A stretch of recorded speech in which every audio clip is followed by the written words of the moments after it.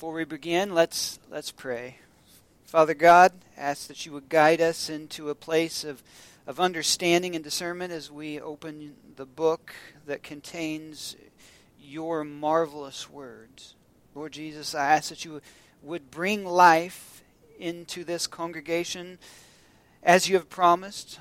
Lord, I ask that you would help us to show that life to our community. By your name we pray. Amen.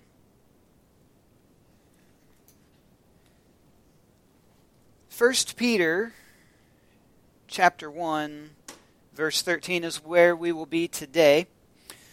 The question and the title of our sermon is, how can we be holy? How do we be holy? Now I want to review last week.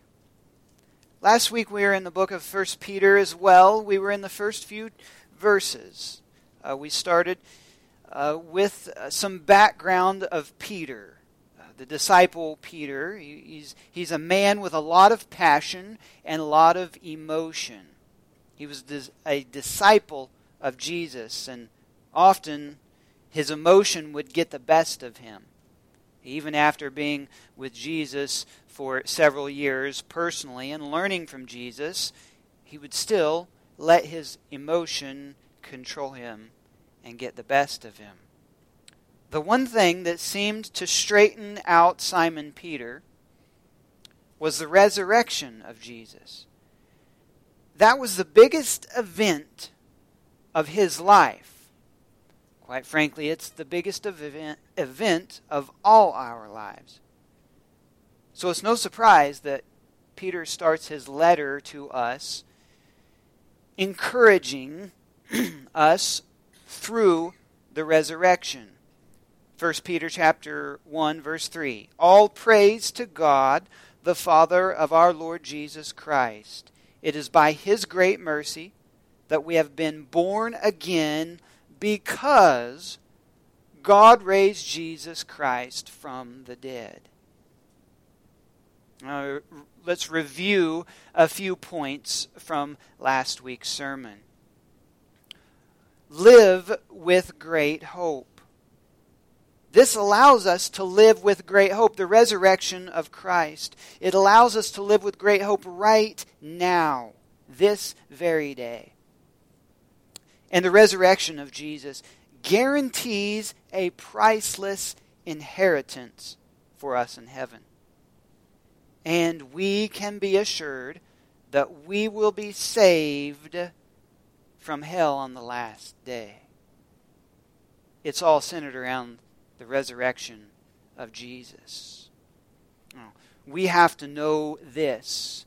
These few things that Peter reviewed in the first 3 verses of his letter, we have to know them because the next verse that we will study this week, verse 13, we see a word, and it is therefore. Therefore, the resurrection of Jesus, all those things that we received and that we read from Peter, the great hope now, the priceless inheritance, and that we will be saved from hell on the last day. Therefore, or so means there was something that precedes that. So, prepare your minds for action and exercise self-control. Put all your hope in the gracious salvation that will come to you when Jesus Christ is revealed to the world.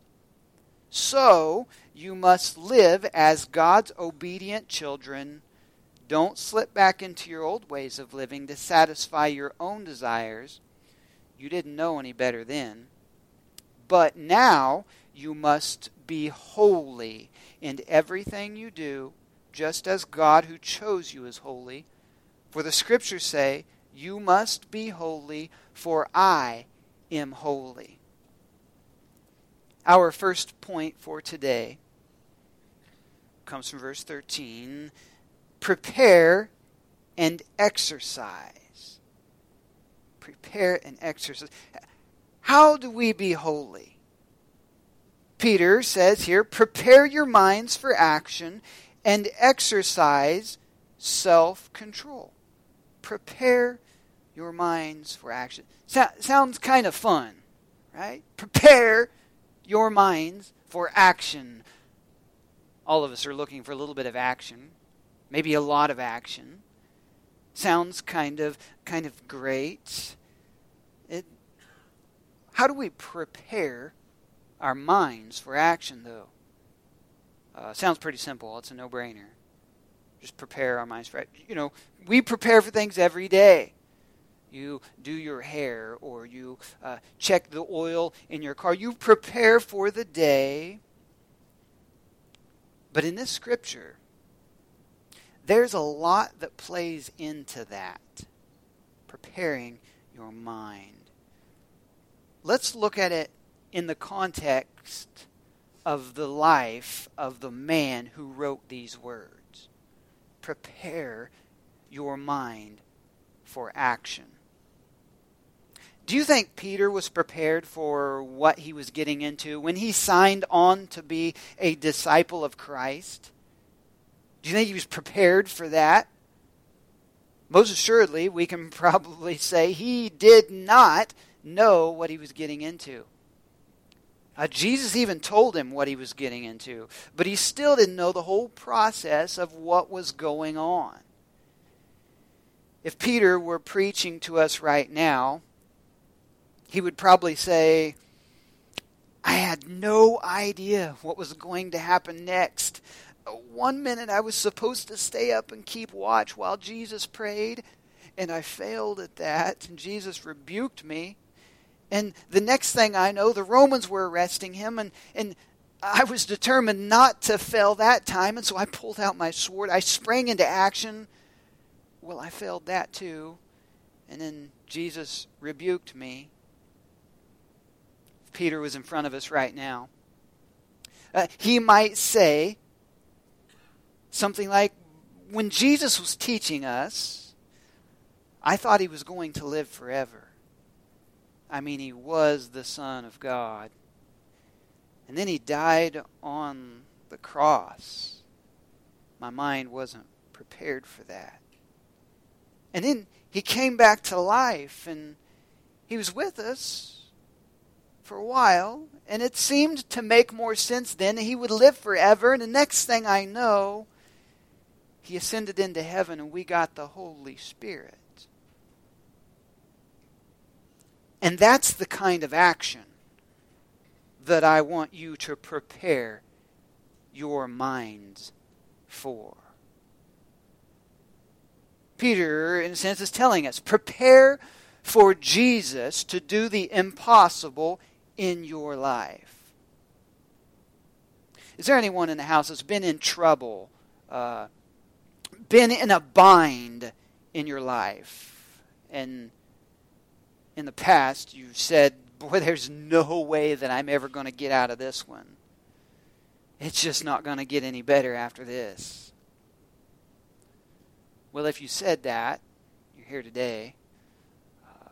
Maybe this is not the best of times right now. Maybe you're not doing great in life, but you're here. You're sitting among people who love you. I think you're going to be all right. And you've got to prepare your mind for it. Otherwise, Jesus did what he needed to do to save you, and you're sitting there twiddling your thumbs. You youngins, do you know what it is to twiddle your thumbs? This is the old-fashioned fidget spinner. Basically what it is you're not doing anything at all. You're just kind of wasting time. There's work to do, and you're all hung up on the sin that you won't give over to Jesus. That's what Peter's saying here. You're stuck. And you've got to be mindful, folks, that when you ask Jesus for forgiveness, he will forgive you, and you can move on. Stop twiddling your thumbs or or wasting time. You have to prepare for the impossible to happen in your life when you invite Jesus in. Like forgiving you and being forgiven of that thing, whatever it is that you thought it was impossible for you to move on from. Prepare for Him to do the impossible in your life. Also, we must prepare for Jesus to do the impossible in other people's lives.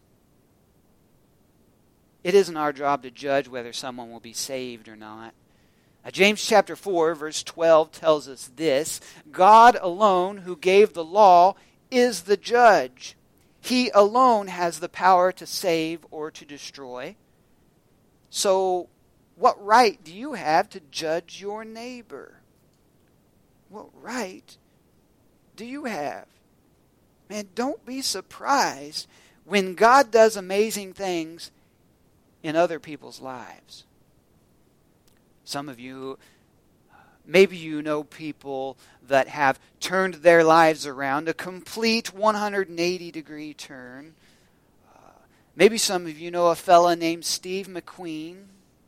He was an actor, a daredevil, a stunt driver. He was living a pretty foolish life, if we could say so.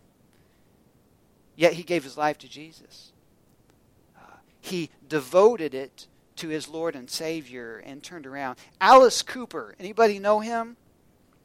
So yeah, not a guy that I am would originally be proud of talking about, even saying his name, like a rock and roll, just doing everything opposite of what Scripture says we should do. Being a horrible example to our community, and especially the teenagers who enjoyed listening to him at that point in time.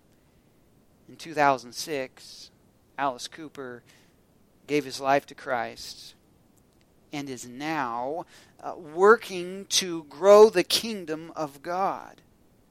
Pretty amazing. C.S. Lewis, Lee Strobel, two fellows that are working hard to tell others about the good news. But once they were lost, once they were going the opposite way of Christ, don't be surprised when God does amazing things in other people's lives. This is all part of preparing for that to happen. Preparing our minds, as Peter says. In the King James Version, it keeps the original text as it was translates it literally. 1 Peter chapter 1, verse 13 says, "Gird up the loins of your mind."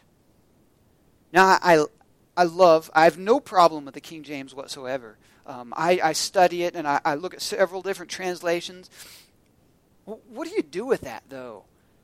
Gird up the loins of your mind.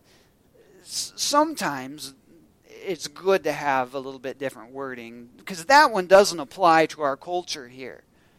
What do you do with that? Well, you can look at other translations to kind of help, or you can study into it. And I think that's where we really gain some 3D understanding of what's going on in our Scriptures, studying into that. So we read, "Gird up the loins of your mind." Originally, the men wore these like skirt things. There wasn't Levi's or Wranglers back then. They had dresses, and we don't like to think about that, but this is the way it was. And so when a man had to do some hard work, he had to run, had to get somewhere, with a skirt. I've never experienced this, but with a skirt on, I suppose, you can't stretch your legs out. So what do? You get a hold of that skirt, you pull it up, and you tuck it in your belt. And then you can run. And so here it is, gird up your loins. That's what it means. Clear your mind. Yeah, it is something is keeping you, preventing you from going as fast as what you want to go, what you need to go. And by the way, Peter, can you imagine him trying to write this letter when he's writing it to the believers? He's thinking, how do I explain this so that they will understand? I want them to know that they need a clear mind. They need to prepare their minds to get their minds ready.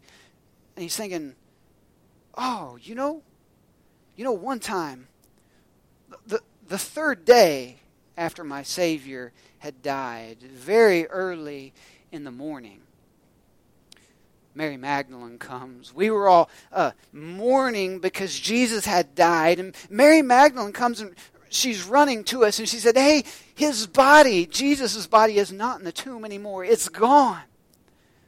Peter would say, me and John, boy, we got a little bit excited. What is this? And so we took off running. And I don't know if this is the case or not, but the scripture says that John beat Peter to the tomb. I don't know. But I think that John had his loins girded up. And Peter was... And so Peter's thinking, oh, that's the perfect way.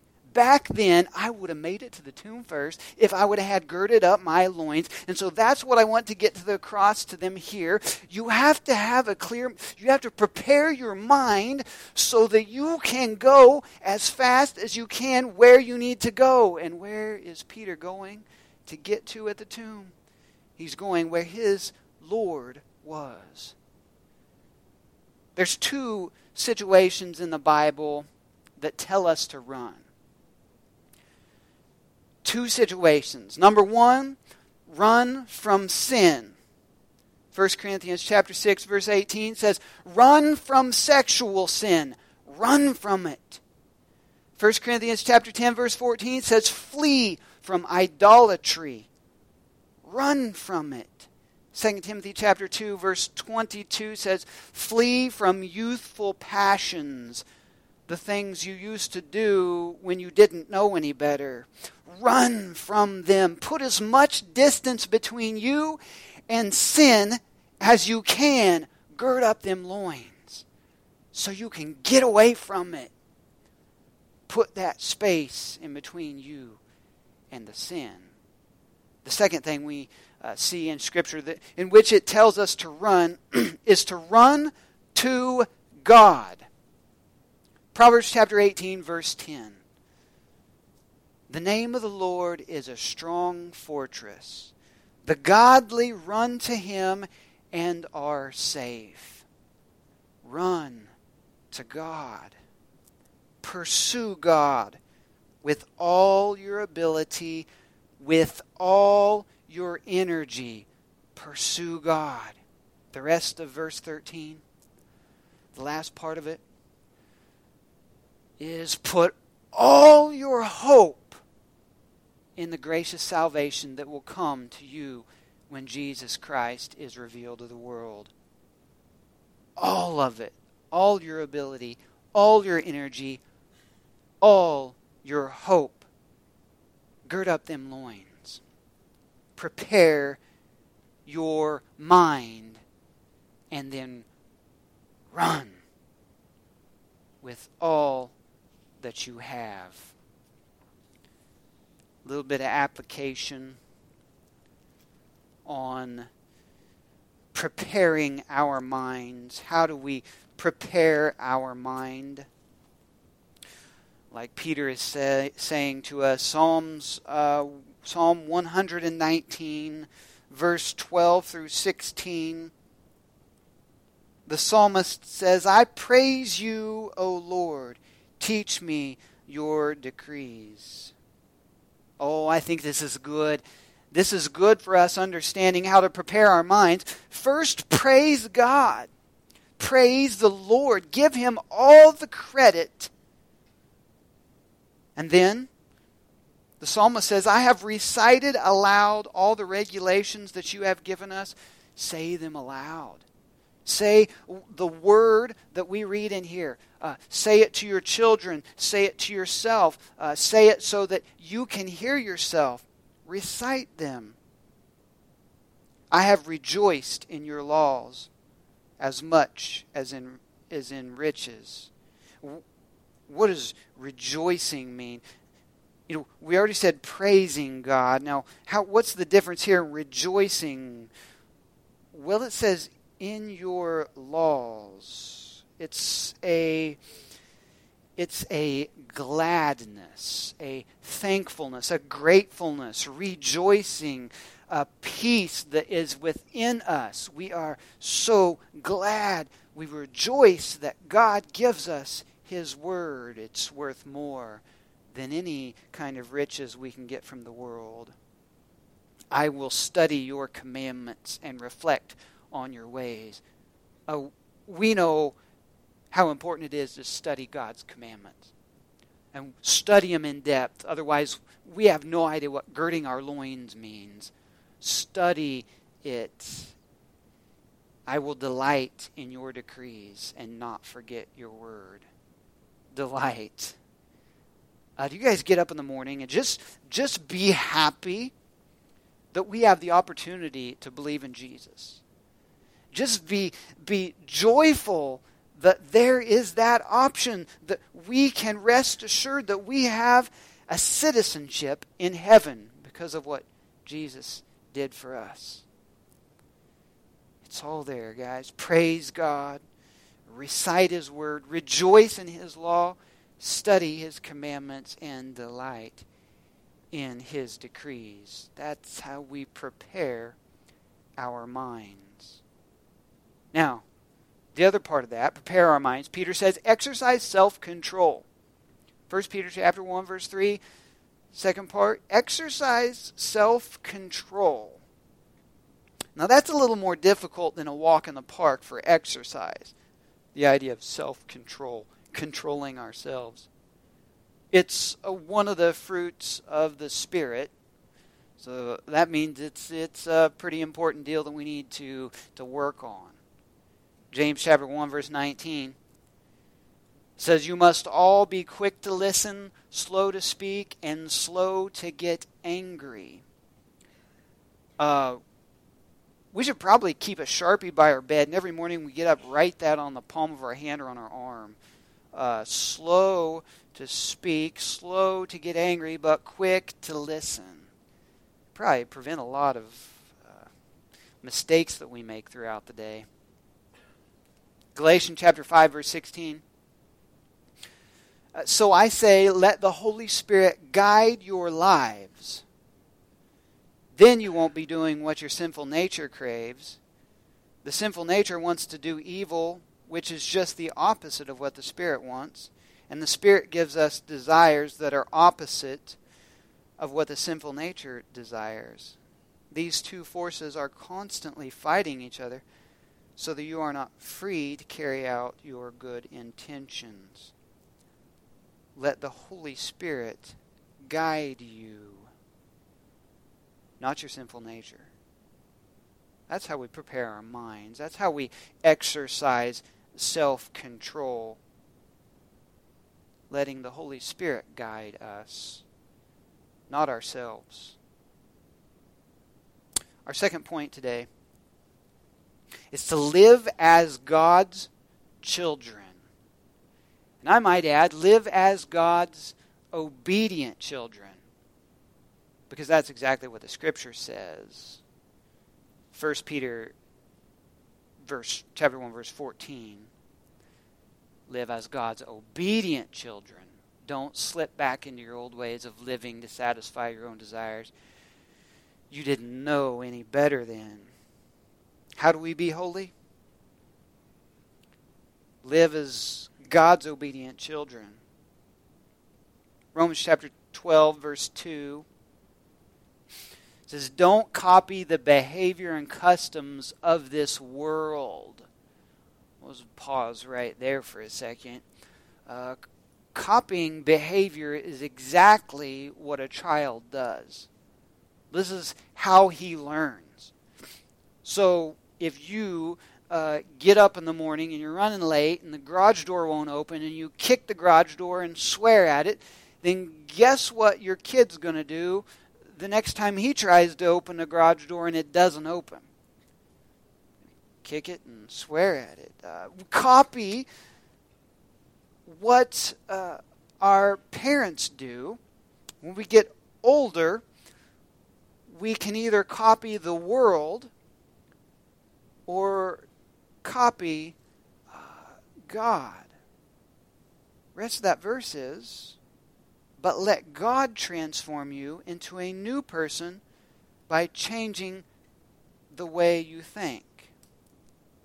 The pattern is God should influence the parent and should influence the child. The child should imitate what their parent is doing. That only works well if the parent is imitating what God is doing. If we cut the God out and the parent out, that leaves the world, and the child is left with imitating the world. Don't copy the behavior and customs of the world, but let God transform you into a new person by changing the way you think. Then you will learn to know God's will for you, which is good and pleasing and perfect. Now remember, the spirit and the sinful nature, they are in constant battle. They're constantly fighting against each other. You'll be trying to live as God's obedient child, and sinful nature will want to pull you back. Peter warns us, don't slip back into those old ways. Don't slip back. There's a proverb about this. Proverbs chapter 26, verse 11. As a dog returns to its vomit, so a fool repeats its foolishness. This is a great illustration. The reason it's so good is because it's so disgusting. You picture a dog, yeah. And then they lick it back up, and you're thinking, why are you doing that? Like, it wasn't good. There's a reason that it wasn't good for you in the first place. You think you're going to eat it again and it's going to be better the second time? It's going to be all right for you? Disgusting. What makes you think it'll be good the second time around? Well, we sin, and it wreaks havoc on our lives. And then we do it again.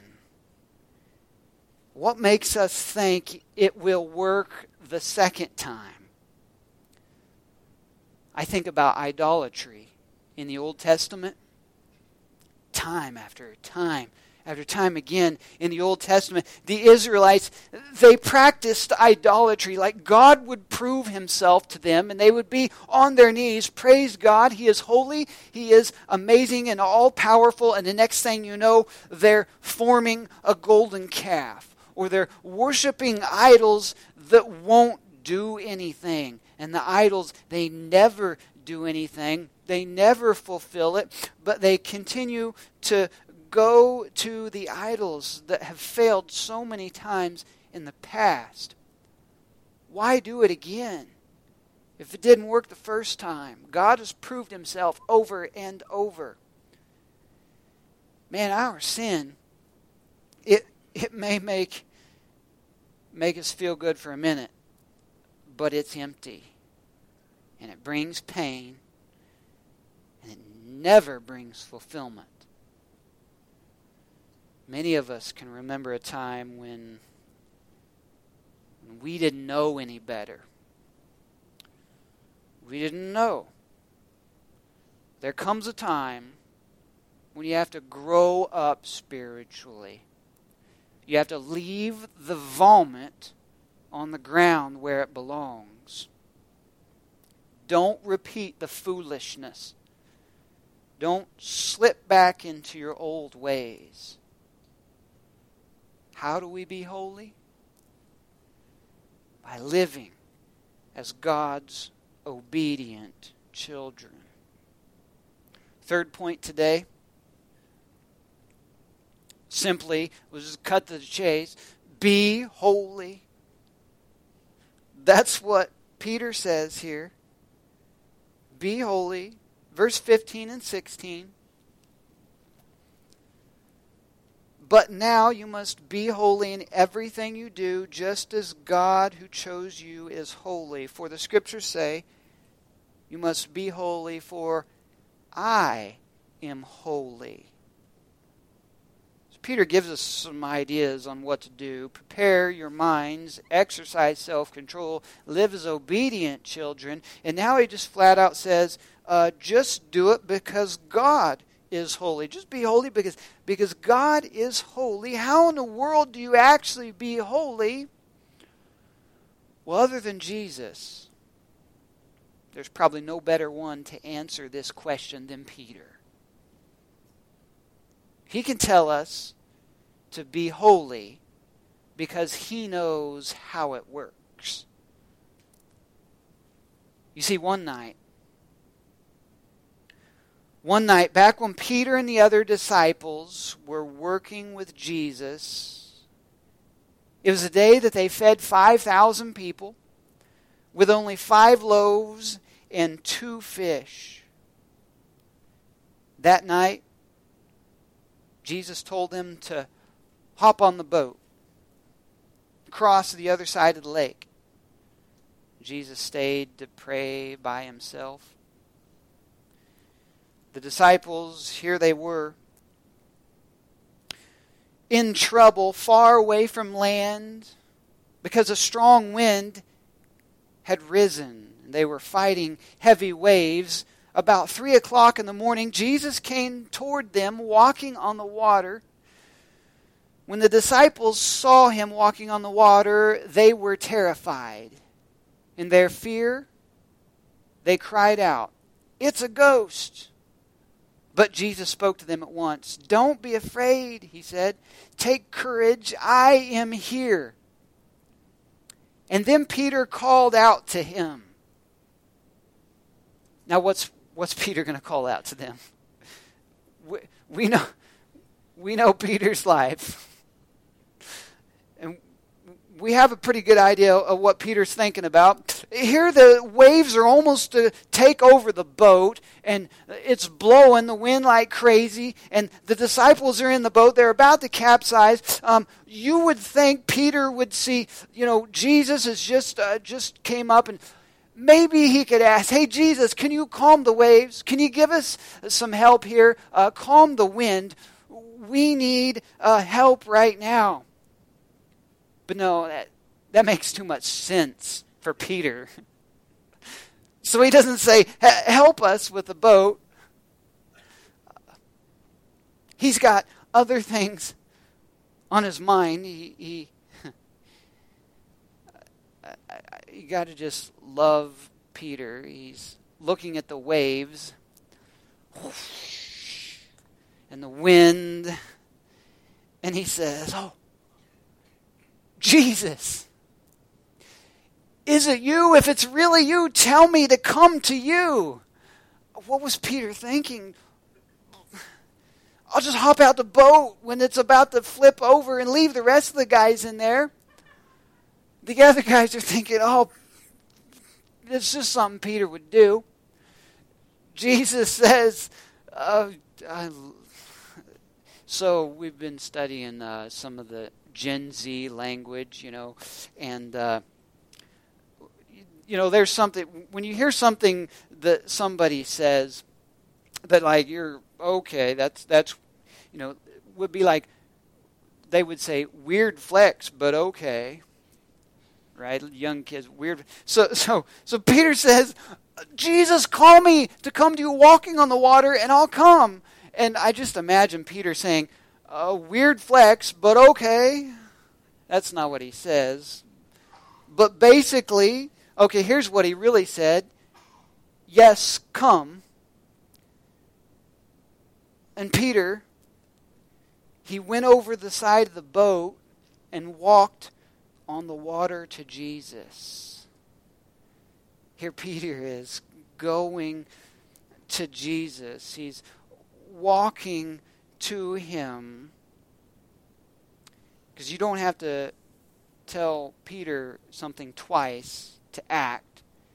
He flies over the boat in no time. Now, people don't just go walking on the water. You know what else people don't just do? They don't just shed their sin and get to heaven. People don't just do that. Not without Jesus, that is. But when you focus on the Son of God, powerful good things happen. Peter calls out to Jesus. He calls out to Jesus. We should do the same. He obeys Jesus. Yes, come. Hops over the boat. We should do the same. Obey Jesus. And Peter, he gets to feel what it's like to be holy. But when the troubles around him break his concentration, and he looks to the chaos instead of the Lord, he begins to sink. But when he saw the strong winds and the waves, he was terrified and began to sink. Began to sink. But Peter, he's had a taste of holiness. He was walking for a little bit on the water. He's had a taste of this holiness, and he knows where it comes from. So quickly he goes back to the source of holiness. Save me, Lord. And Jesus immediately reaches out his hand and pulls Peter back up, and they got back into the boat, and the wind stopped. I wonder if Jesus is really ready to stop the wind when Peter hollered out to him in the first place. But Peter said, no, I want to come walking on the water. And Jesus is like, okay, we'll let the wind go for a little bit longer, just to do this thing with Peter. But when they got back in the boat, the wind stopped. The others were probably thinking, like I said, we could have done without that, Peter. But no, they needed to see that probably. They needed to see that when you focus your life on Jesus, He can work out amazing and impossible things in your life. One last thing. When Peter started sinking, he cried for help, and Jesus helped him. And then, when Jesus was helping him, Jesus rebuked him. Peter's been rebuked so many times by Jesus. Right there in the middle of everything, the middle of the storm, the waves, right in front of the disciples, Jesus rebukes Peter.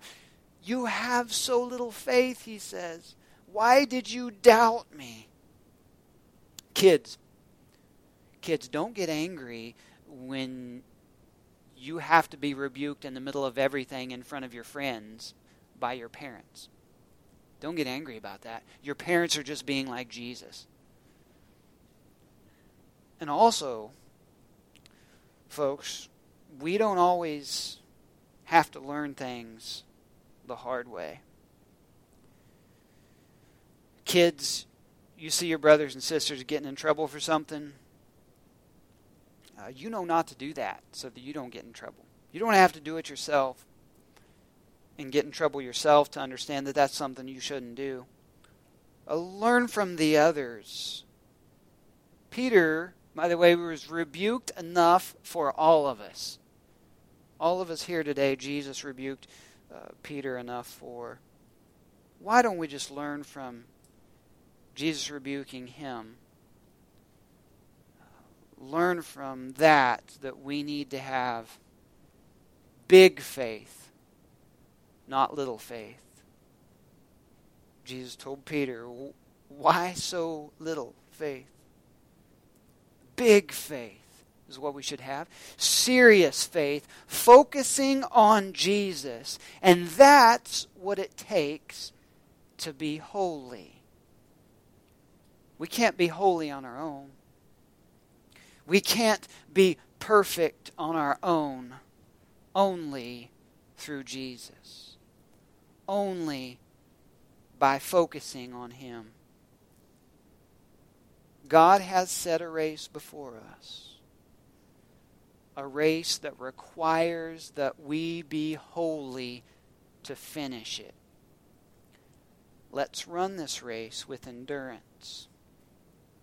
We do this by keeping our eyes on Jesus, the one who initiates and perfects our faith.